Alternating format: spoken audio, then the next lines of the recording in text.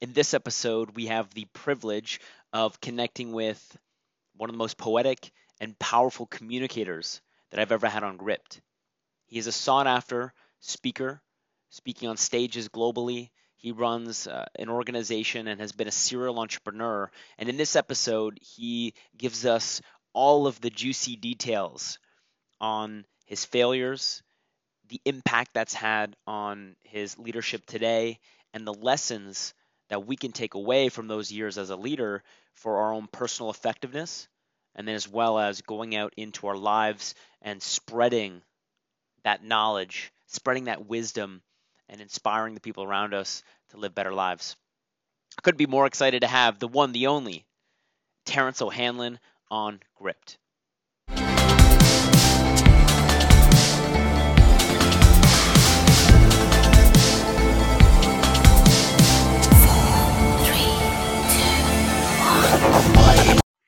This is Gript. Terrence, welcome to the show. Wow, thank you. Really great to be a guest here. I enjoy you. I enjoy your team and your company, and I'm looking forward to today's conversation for sure. Yeah, me too.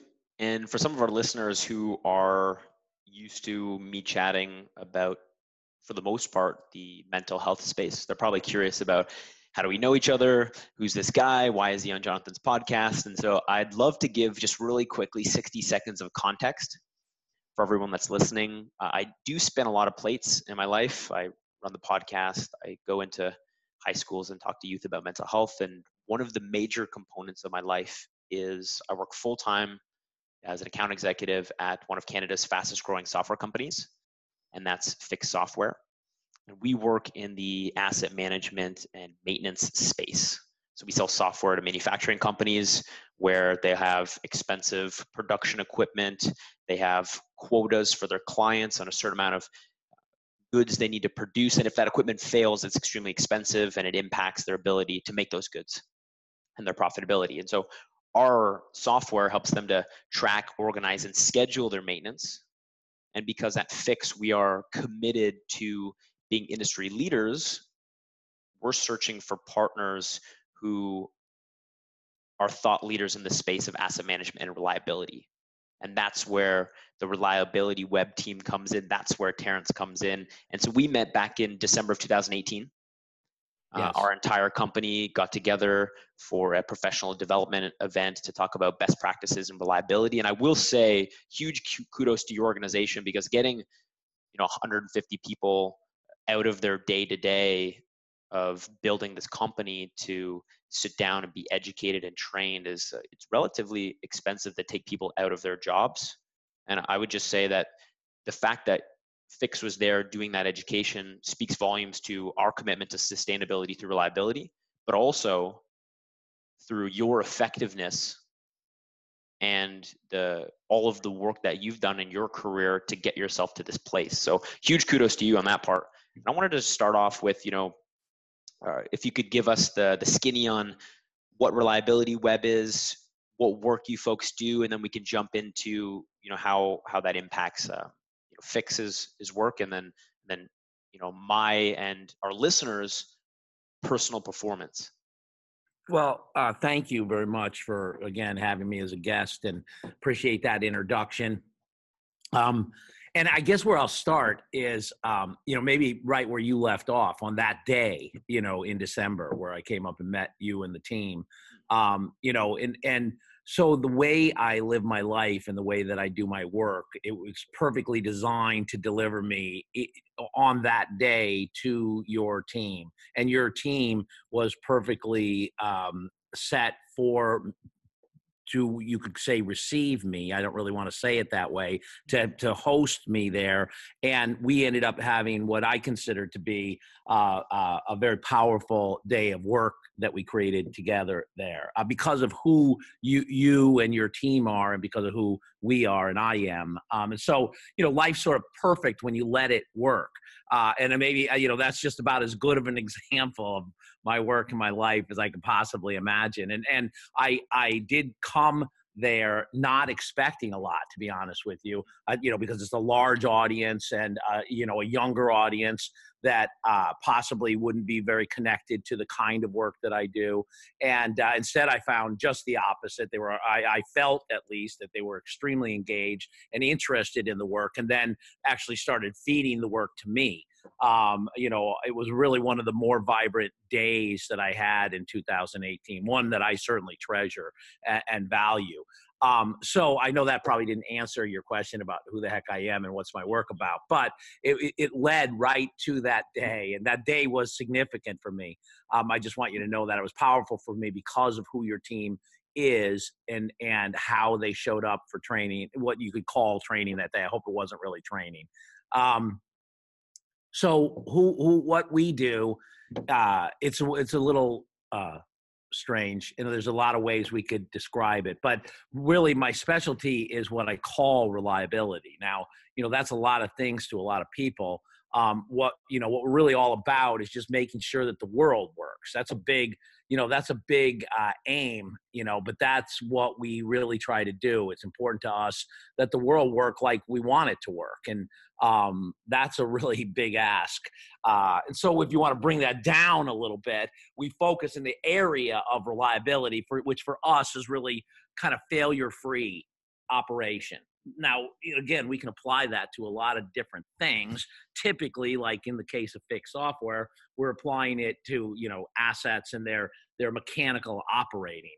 But, as you know from that day, there are lots of other levels we can apply reliability to, also including the human part of life on the planet. So, we don't like to we like to call what we call unlimited opportunity sets. We like to have reliability be anywhere where anybody needs something that's failure free. And that's everywhere. So, my work's about failure-free operation, failure-free life, maybe. And it isn't so much avoiding failure. It's about sort of understanding it. In fact, the reality, the terrible truth, if you peel the blanket off of my work, it's really, in a way, not about reliability. It's really all about failure. But, somehow or another, I have this sense that if I titled my work Failure, titled my company Failure Web, the traffic may not be quite as good. But, the opposite of reliability is failure. And failure is fascinating. How it happens, why it happens, when it happens. Can we have some warning that it's going to happen? What can we do to have it not happen? Or if it does happen, what can we do to make it not hurt us so much, or us not suffer from it, or us not even notice it? That's the stuff that I think about. That's the stuff that I work around. And some of that is highly technical. And I consider myself to be pretty good technically, but there's people that I work with that are extraordinary, engineering type folks who, have the reliability engineering side of things, down pat. But we've noticed that there's reliability beyond engineering, maybe would be the way that we put it. And that's the space that we typically work and play in, because the technical aspects of reliability are very well known for at least 40 years. They're very good. They're very mature. Not everybody does them. Not many people actually even do them. But one reason why is because the context in which they're done in oftentimes is misaligned or not appropriate for what the context of the situation is. And so that's where we work, is really in the area of context. Might be a way to put it. I'm sort of feel like I'm rambling on here in the beginning. No, that's okay. The very first question, so we'll see how we do as we go. But that's okay. In summary, it's reliability, things work, or it's failure, things don't work, and we really like to study both of them. Yeah, I love the start. And the reason why is because there may be some listeners that are wondering, how is this relevant to me in my life? And I love how you distinguish the difference between the organizational reliability and then the personal reliability. I'm thinking of as effectiveness, workability. And I want to continue on that last point about context, because when you came into our organization, you were part of the catalyst for an entire contextual shift in our organization. I remember one of the most inspiring parts of that day was, it was literally the first day for one of our new employees. His name's Mike Maluski, so shout out to Mike. And also Wingham, he's only been at Fix at that time for a couple weeks. So both of them brand new.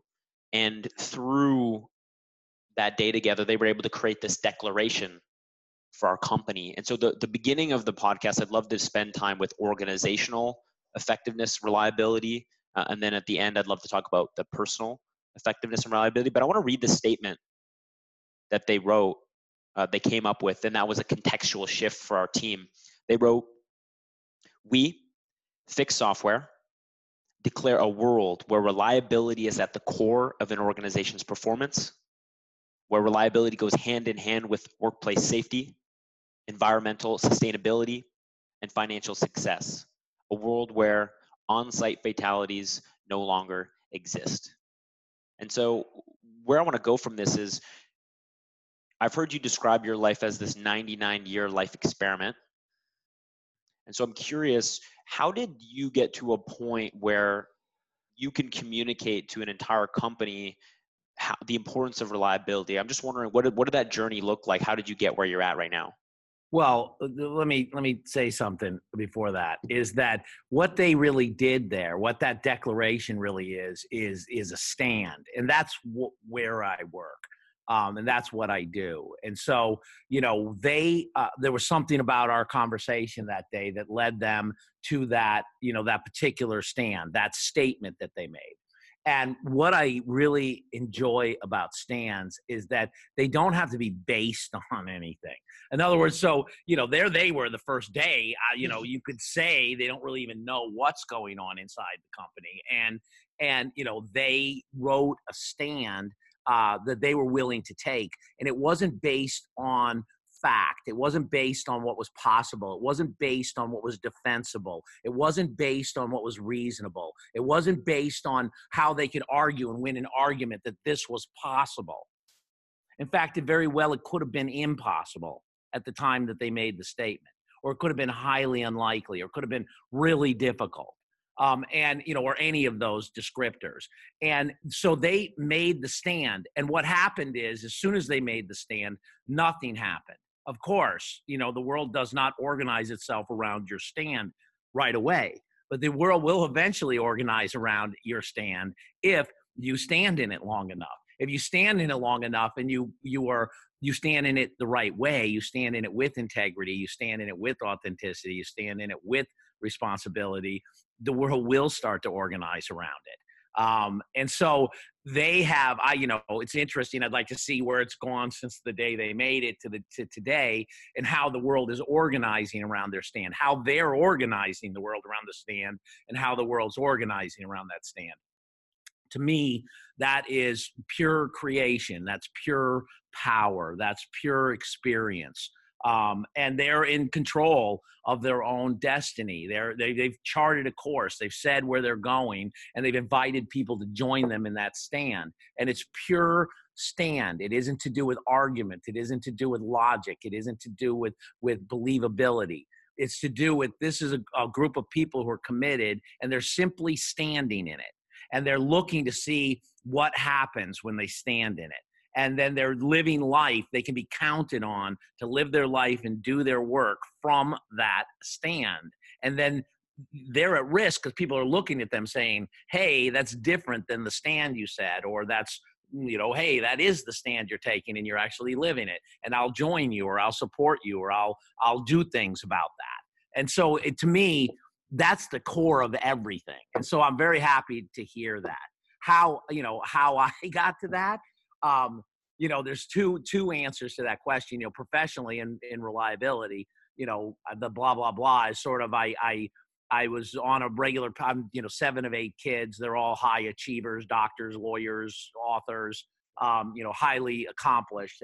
And I was, I guess, on that same path. And about, in my second, I was in an economics 201 class, and I think they drew a picture of the bell curve of an economic cycle. And it was the 70s, to put it in context, early 70s. But I walked straight out of that class saying, I'm never going to care about money, and then had to work my tail off that day on for the rest of my life. My advice is stay in college to anybody listening to this podcast. But and so I went a different direction. I went technical and I became an automotive mechanic. I learned how to rebuild engines and transmissions. I was called what they called a heavy. And I did that for a number of years and I really loved doing it. I was very happy. And I worked for, various, Ford dealers and things of that nature. Eventually I opened up my own auto repair shop back in Nebraska where I had grown up and, raising golden retrievers. And, I was a vegetarian at the time and, heating my house and my shop with wood that I cut, living sort of the organic lifestyle. And, something changed. I met some folks who invited me to New York and I ended up changing and going to New York. And I'd met an inventor who had made a sensor, a high frequency ultrasonic sensor that was good for machinery asset condition monitoring. And, for the next 20 years, I was the CEO of that company and I built it into a global organization that's still a leader in its technology in ultrasound today. And that's where I really learned a lot about, being able to anticipate potential failures in equipment and things of that nature.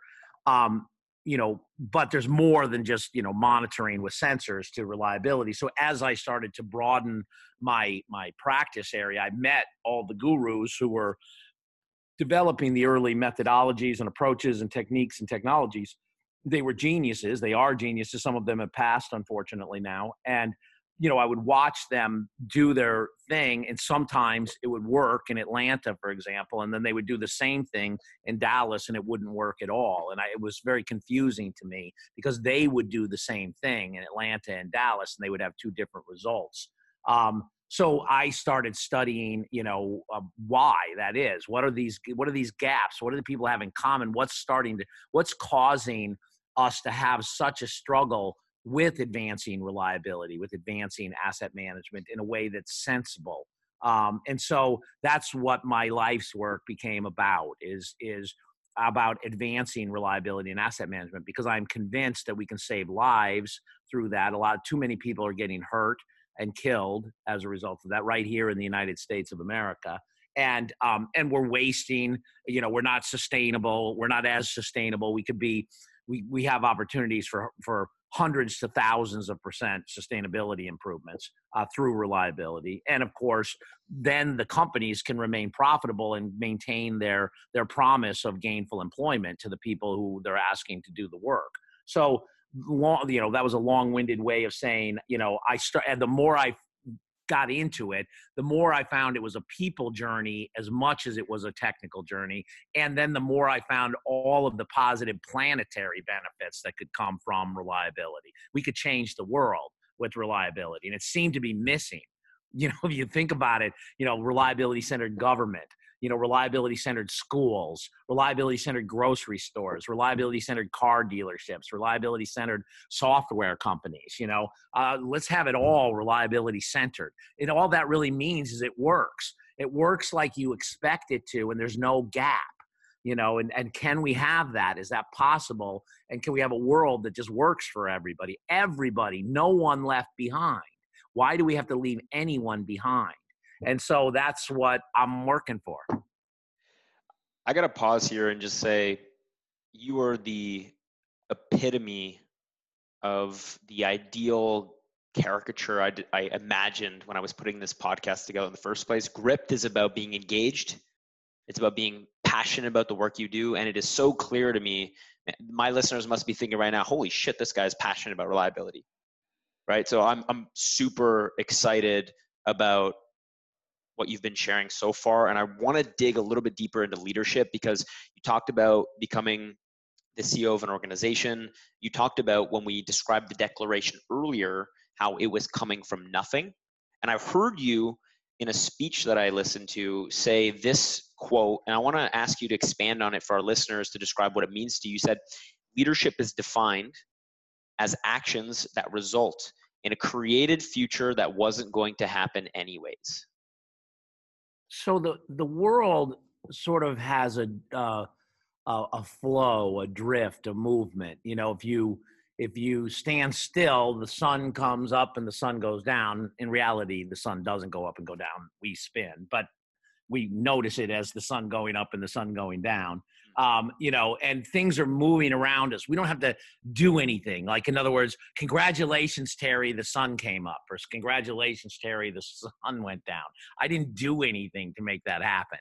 You know, that's the default future, right? The default future is happening all around us. Oftentimes we take credit for it, or we think we did something to make something happen, but it's really what we call the default future, the future that's showing up on your doorstep if you don't do something differently. If you don't intervene, if you don't change course, if you don't take an intention and apply it, then it's the default future that's coming. It's not a judgment. It's not, you know, wow, the default future is bad and the created future is good. It is not that. I'm not selling one future over another. That, you know, if you're, you know, got a $10 billion and your family loves you and, you know, things are good, you can keep that default future, man. Just hang in there, you know, and live life. But, you know, most of us have, you know, some other things we want to accomplish. And so that's that created future. The created future is one that you're going to intervene with intention. You're going to intervene into that drift, into that flow, and you're going to move the boat. You're going to, you know, you're going to do something different than what was going to happen if you didn't. I don't know if that's making sense or not, but we're going to, with intention, with our stand, with our words, we are going to create something, because that is what man is the master of. You know, we are not dogs and cats. And, you know, a dog sees a rock and doesn't say, wow, there's a rock. It's hard. It's round. I could throw it. I could build a house with it. I could do. The dog has no such thought of a rock. You know, we look at a rock and we see that and we're like, oh, wow, we have all this stuff and we bring all this meaning to the rock. You know, and I think we don't really appreciate the fact that we're the ones making that up. You know, the rock is just the rock. If we all got taken away from the planet, the rock would still be there. No one would be describing the rock, and therefore the rock would just sit. But we describe it. We use our words and we describe it, and therefore we give it experience. We give it life, so to speak. We create around it. And how do we do that is with our words. It's so deceptively simple that people don't even, people listening to this are like, he's so full of baloney, you know, but it's just our words, and our words are very powerful. But that's why it's really important that we have stuff like integrity handled in our life. We have stuff like authenticity handled in our life. We understand stuff like taking responsibility and taking a stand, so that, you know, we can be powerful in those areas. We can create. There's a clearing for us. There's some room and some space to do so. I don't know if that's getting closer to what you want to hear, what you want to talk about. Yeah. Are we knocking at the door? Yeah. Exactly. Speaking of leadership, through this creation process and language, a future that wasn't necessarily going to happen anyways, I'm sure you've had a bunch of roadblocks and obstacles and bumps in the road along the way. I'm wondering if you could share a story about maybe a leadership lesson that you learned the hard way. What that look like for your team before and after that shift? I know you're leading Reliability Web today. You've had tons of experience in the past leading teams. Can you share an example of that? And then my intention is to get into values, diversity, you know, things like that. My best, you know, I make no claim about being a great leader. And you'd have to talk to the team here. Sometimes I do things that maybe they consider great. Other times I'm sure I'm positive I do things that they do not consider so great. So please, you know, that's not coming from me. You know, but I want to say that the most powerful lessons in my life have come when I have been in complete loss. You know, and I'm not recommending that as a method for anyone, because it's very painful to do. But I have lost everything several times in my life. Sometimes my health, other times my wealth. And you know, I've been through that cycle numerous times. And while it is extremely difficult to go through, it is incredibly enlightening to lose everything, to have nothing, and then, because then you have to be an absolute moron not to look around and realize what's important in life. You know, when you strip everything away, when you take everything away, you know, or maybe people who haven't had a personal loss like that, maybe when you've lost somebody who's close to you. And I don't mean to be morbid, but when they're, if you've ever been to their funeral and you're noticing they're there, you're saying goodbye to them. They're not taking anything with them. They're not taking their job. They're not taking their money. They're not taking their family even. They're taking their life as lived. That's all that remains of them. And so, I think we can really learn from that, as to what's meaningful in the world. We let a lot of other things into our life that, not that they're not important. Maybe let's put it that way. There's things that come into our life that are important, but they're not meaningful. They're not really going to move us. They're not going to change our experience. They're not going to be powerful. They're important. It's nice to have money as opposed to not having money. It's nice to have choices as opposed to not having choices. But some of the happiest people I've seen in the world as I travel don't have money. They have their families are all around them, but they're living in a cardboard box practically. So it isn't some of the distractions in life that is where happiness comes from. Do things that are important to you. Do things that are meaningful to you. Do things that add to who you are and as a person and make you better as a person. And then look for people who stand in that same spot in relationships with you. I stand in the spot that I'm committed to you being the best person that you can be. So whatever choices you make that are on that path, I'm in 100% support of that. You look for people who can support you in that. And when you lose everything, the only people standing next to you are those people.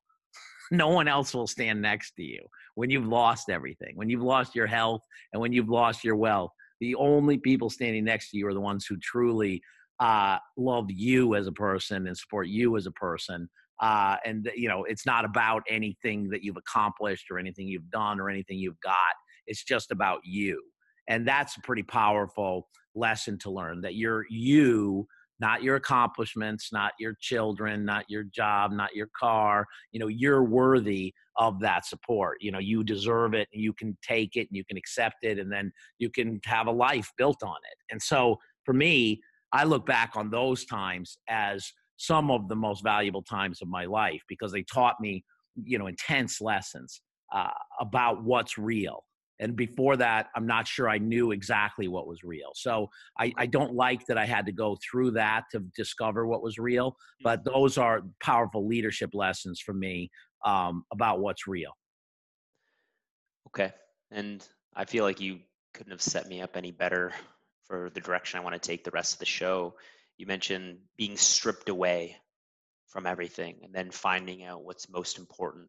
And to me, when I observe your work and the way you show up in life, I could tell that values are really important to you, and you insert them in your organization, you insert them in your conversations. It's the exact same here in my life. It's the same at Fix. Fixer stands for flexible, initiative, intelligence, X factor, empathy, relentlessness. And when I'm listening to and I observe the way you operate in the world, I'm seeing how you align yourself with the values you've described for Reliability Web: integrity, authenticity, responsibility. Can you talk a little bit about, as a leader, how you communicate the values and live the values, and how values contribute to a team's collective performance? Well, yes, I can. And I want to get something clear about those particular values. Because sometimes, when people hear integrity or authenticity or responsibility, it can sound a little preachy. It can sound a little holier than thou. Okay. And I don't mean a religious reference to that. I just want to get you that sense that I do not deal in those values from an ethical standpoint, and I do not deal in those values from a moral standpoint. The work that I do is about exploring those values from a performance standpoint. So I want, as the audience possibly stays tuned and listens to what we're about to talk about, them not to listen to me preaching to them or proselytizing about integrity from an ethical or a moral standpoint, because I am in no such position to do that. I am in a position to talk about what I know and what my work has revealed around performance related to integrity, performance related to authenticity, and performance related to responsibility. That's what I'm interested in, is how to make life work. And so those are tools that we find are extremely valuable. And just briefly, when we talk about integrity, for us, it's about doing what we say we're going to do, and we've discovered that we're humans and that we don't always do what we say we're going to do. Shocker. That's what people have trouble listening to in this conversation about integrity, that they won't keep their word. Because they're humans. And so people have a really hard time getting to that. Wow, I won't keep my word. That's right. You won't be keeping your word. So you better have a tool to deal with it when you don't.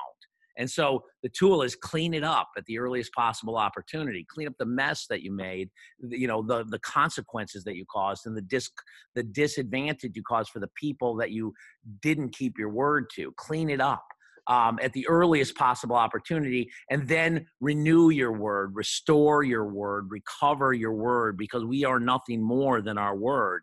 And so, again, if you look at it from a performance standpoint, just think about it from a common sense standpoint. Things work better when you do what you say you're going to do.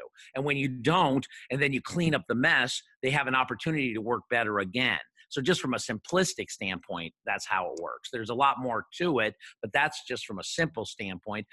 Authenticity is very much the same way. I'm telling people that, at Reliability Web, our biggest value is respect for people. But then if I don't treat my team respectfully, or if I don't treat an individual respectfully, I'm out of alignment. You could say I'm out of integrity with my, the authenticity statement that I'm making. And so that has to be cleaned up. So when you say things, or things are expected of you because of your role, or you're working within the laws or the rules of a country or a state or a city, you're keeping your word and you're being authentic. And when you're not, you need to find ways to clean that up, and that has a direct effect on performance. And so we say that can affect performance 100 to 500%, just dealing with authenticity and integrity in a workforce. Again, not from a moral and an ethical standpoint, simply from a performance standpoint. But the granddaddy of all of them, responsibility, is really, for me, Stan, where you started with the coworkers who were the first day coworkers from Fix, creating that declaration. For me, a declaration is a simple language tool, a fundamental language tool, but it's also one of the most powerful, which is saying what so. Here's what I say is so, and here's how you can count on me to live, and here's how you can count on me to show up in various circumstances. So taking responsibility. We have a hurricane approaching us right now down here in Florida, and we have work we have to do. So the team here, it's not their fault that there's a hurricane coming here, but they take full responsibility for doing what we said we were going to do when we were going to do it. And if we don't do it, they'll take full responsibility for cleaning up the mess that we're going to make as a result of not doing it. That is regardless of whatever the hurricane does one way or the other. So in other words, yes, things happen in life, and there are things that you don't have any control over. What you always have control over is sort of, if I was going to have to put it in a simple box, is your response to it. So I guess to answer your question, yes, I do my best to share those values here at Reliability Web. To be completely frank with you, what we find at Reliability Web is that our team is also very diverse, and they have their own value sets. So yes, we have a value set as a company, but we also treasure the individual values that people bring in. And what's more important than what specific values they have, they don't have to share my values or our values. What's interesting is that they declare their values so that we know who they are. They're not sort of hidden. And when you declare your values, you're putting your neck out, you're sticking your neck out, you're living at risk, because people can look and say, aha, he says he's respectful, but look, he's not acting respectful. And you have to walk the walk and talk the talk, or you lose credibility in your organization. So I love it when our team shares values, their values, and they're not the same. They're all different, because it gives me the picture of that person. It gives their colleagues a picture of that person. And then we know how come they're making the decisions they're making, how come they're coming from the point of view they're coming from. It helps us really understand each other. And we think values is a great Rosetta Stone to understand the people you work around.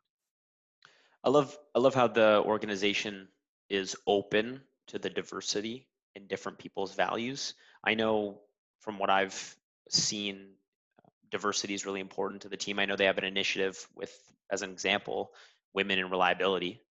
And I know that Fix is also a supporter of that initiative. So I'm wondering, how does diversity fit into your set of values? Is that also along the lines of for performance reasons? Well, and I walk a thin line because there's something I don't like about all the diversity, and I'll probably get into trouble because I'm on political grounds. Okay. But I'm going to say it anyway. Is that you know the I'm so as you can probably hear from my voice, I'm a man. And I own this company, so you could put two and two together and say he's the boss, so to speak. And now I'm supporting a diversity, experience here. But I don't feel like I want that to be the cascade. I don't feel like I want that to be the sequence. In other words, it's not me giving permission for a diversity, activity. I don't want that to be the case. In other words, what I see in a lot of companies and a lot of organizations is they're handling diversity as like a program or something, and it's like the man in charge has said it's okay to have a diversity program. It's like, wow, I don't want to be that man in charge giving permission for a diversity program. That is definitely not the box I want to come from. I just want there to be a diversity program, and I don't want them to have to ask me for permission for it. And what's really behind it, what's really started to shift me is in my work. I'm so boring. Everything goes back to my work because I am so passionate about it. And in my work, I've done experiments where we have taken subject matter experts who are super deep subject matter experts about reliability, put them around a table, and then we've taken, in every sense of the word, diverse teams that have maybe almost no reliability expertise, but they're diverse in every sense of the word. In fact, better maybe is to describe them unique. Age, gender, culture, a job function, however you'd want to describe a difference. And they make better. So, and then we give a scenario, a reliability survival scenario, and they rank their choices for surviving individually. Then they get together and they do it as a team. The diverse teams, always have more movement. They benefit more from being on a team, the way we measure it. And the quality of their decision making is a lot higher. And so it's a no-brainer from a company standpoint. Even the most jaded of companies has to say, wow, we're going to get a better business decision quality from a more unique makeup of our workforce. So they're gonna do better, and our numbers are all pointing that direction. Everything I read points that direction. But what I don't like is sort of this paternalistic control of how much diversity we'll support and how much we won't. I'm a child of the '60s and '70s. I like to just see it happen organically and without permission, so to speak. But that's just me. So anybody who's doing great work and they're doing it through permission and channels, God bless you. I'm in support of you. I just don't want to be seen as like the guy you have to come through to get permission for diversity. If that's so, if I have anything to do with permission to anybody in the world, it's consider it granted. Got it. Yeah, and I think we're all interested in better results. I think we're all interested in better performance. And I think that's a big reason why our listeners are coming to this show and they're spending the time getting educated. I want to finish off the podcast. You mentioned there how diversity impacts organizational performance and doing better, and you were able to see those results very clearly. One thing that may not be at the top of mind for a lot of people is, I want to do better in my work. I want to do better in my relationships. I want to be better in my fitness and my health, my spirituality. But I don't always want just incremental improvements. Sometimes I want quantum leaps. Mhm. And the way I would think about this is, how do I, instead of upgrading, let's say as an example, my operating system, how do I get a brand new one? So instead of getting an upgrade on the software, how do I change my operating system completely so I can get some dramatic new results? You mentioned context Mhm. earlier in this conversation. Have you ever had a total context shift in your life? And what was that like? And how can we look towards, just like as we're closing this show off, like quantum leaps in our lives through context shift, or maybe there's another way? Yeah, you and I talked a little bit prior to the show, and I guess I would say that, yeah, sure, and I'll go specific to what we were talking about. I was fortunate. Like I say, I grew up in the '60s and '70s, where there was a lot of movement towards self-realization, self-actualization, things of that nature. It was rough and tumble, but it was good. And I fell into some of that. I did a I so one of the first big context shifts for me was I did some work with what was called Astor or Earhart Seminar Training. And for me, there was a big shift in my life there, which basically was one of personal taking personal responsibility for my life, taking a stand that my life was mine and I could make with it and do with it whatever I wanted to do with it, and living in an empowered life and a created life. So that was one, but I didn't really have a methodology. Like it was a very powerful experience, and those who did it, I think 500,000 people completed it, and then they basically shut it down. And those people went out in the world and they made all kinds of amazing things happen. I don't know if I live up to that, but I'm very proud that I was part of that, and I got a lot out of it. What I didn't take away was a methodology. I didn't know how to reproduce it. I didn't know how to share it with other people. I didn't know how to do anything with it. So I just lived my life and did some things, and was good, all working well for me. But I didn't know how to. I guess I didn't have a framework. I didn't have a way to corral it, maybe, or to use it as a resource like I maybe wanted to. I didn't understand what had happened. I didn't understand what had taken place to cause the context shift. Okay. And I didn't know how to recreate it. I didn't know how to tap back into it. And I wasn't thrilled with the organization that provided it. It seemed a little, you know, I don't want to use the word cultish, but it seemed a little, I just didn't like the way that they tried to sell you different trainings and things. So I just tended to shy away from the organization. And so I didn't really have much more to do with it for, I don't know, several decades. But then I ran into the creator of that particular program, and he was he was trying to transform the individual concept of leadership. And there I started to, talk to him a little bit, and I worked directly with him on some of his vision in that regard, and that really started me off on a new look at my work. So it sort of intersected. Now, there were other big influencers, like Deming and some other folks also, but from a context standpoint, there probably wasn't anybody more powerful than Werner Erhard and his work on me and changing the nature, the context of the work that I do. You refer to it as an operating system. I refer to it as and it's, if I was talking about my work as a result of what I've learned over the years, is that I don't tend to want to spend a lot of time adding to what you know. I like to spend time rearranging how you know what you know. And that to me is context. How you know it and how you deal with it, and how, so it's the rearranging Yeah. of how you know it and how you think about it. And that's what I like. And that's what I got from all of that. And that's been a blast. I mean, I love that. I love seeing things in a way that other people don't look at it. And so if you want to do that, the way I can tell you to do it if you're in reliability is come to the Reliability Leadership. The way to do it otherwise, I'm not sure. I mean, you described some programs you've been through that some of my friends and colleagues and coworkers and family have been through, called the Landmark Forum. That does seem like a really good program too. I like the programs, again, a little less thrilled with the organization, but I like the program. And, you know, anything that helps you kind of take a look at yourself and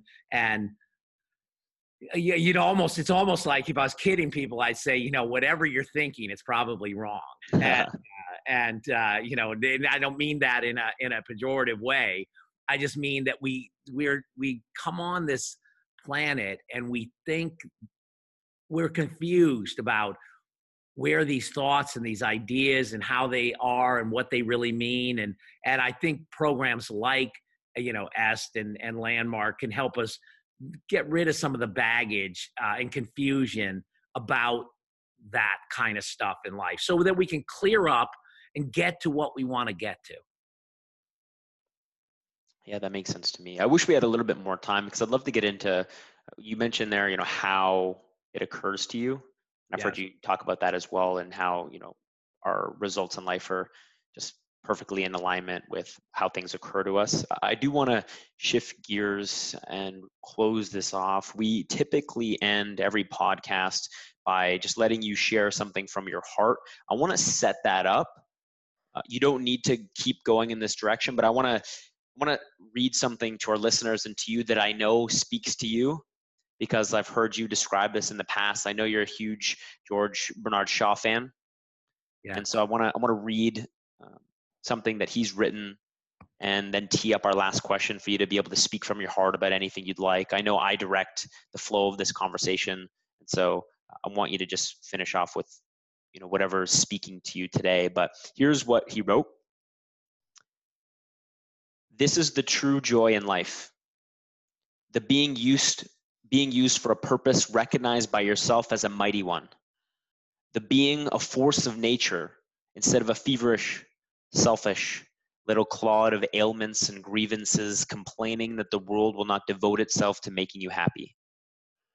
I am of the opinion that my life belongs to the whole community.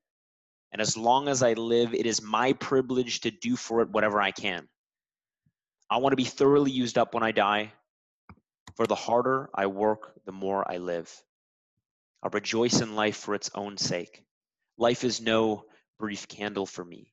It is a sort of splendid torch which I have got a hold for of the moment. And I want to make it burn as brightly as possible before handing it off to future generations. So I'm just wondering, that's a beautifully written poem and statement. What does that mean to you? And if you want to share anything from your heart as we close off the show, I know you got another meeting. Feel free to close it off however you'd like. Well, I love that George Bernard Shaw poem. It means several things to me. Is that, what is there and what do you take with you? You spend a third of your life sleeping. So my advice is buy the best mattress you can possibly afford. Get that. You spend, a third of your life with your family. So, just sacrifice whatever you need to sacrifice for your loved ones and your family and your friends, and, be with them, and any opportunity you have to contribute to them, do that. Don't ever miss a chance to do that. Don't ever miss a chance to share how you feel about them. Then what's left is work. And what he talks about in there is he wants to be so thrown into his work that he's used. By the day he's ready to lay down and leave this world, he is thoroughly used up. There's not another breath to come out of him. There's not another muscle movement to be had. He has given it all. He has left it all on the field. It isn't, people live their life like they're reserving it. They're saving it for something. I'd help that. We'd reach some high heights with that guy over there, but I got to save that. I can't do that all with him right now. We got to hold some back. Do not hold anything back. There is no reason to hold anything back ever. Play all out. Play on the field. Don't sit in the stands and watch life. Get down there on the field and play, and leave nothing. Leave nothing. Play it all like it's your last minute, like it's your last second, like it's your last day. And that's, to me, what George Bernard Shaw is saying in that. And then hand it off to somebody else who's better equipped to take it, and move it to the next station down the line, because there's always somebody else. It's the beauty of humanity, the beauty of life. The circle that we're in. And since you're giving me an open invitation, I'll quote John Lennon for the next line, and all we're saying is give peace a chance. We spend so much time and energy and effort, on our war machine. And I'm not, I know there's times where we have to defend what is ours and what we believe in. But we certainly seem to invest a lot in the accoutrements of war. And you have to wonder if humanity would be down the road a little bit further if we spent an equivalent amount on the accoutrements of peace. I think that's a perfect way to wrap this up. But I really appreciate being in the conversation. Hope if there's room in the future, you'll invite me on again. Yeah, I'd absolutely love to. I know today is going to resonate with a lot of our listeners. I know I'm going to have to come back and re-listen and make sure that I'm being fully used up. As George Bernard Shaw said, you to me are an inspiration. The way you communicate is the reason why I wanted you on this show. You're very inspiring for me. You sound like a poet. And so I appreciate you being a champion for reliability, for workability, for authenticity and responsibility. I really admire the work that you do. I really hope that we have an opportunity to meet again in person soon. And you will definitely have to be back for round 2, Terrence. Terrific, Jonathan. Thank you so much. Okay. Have a great day.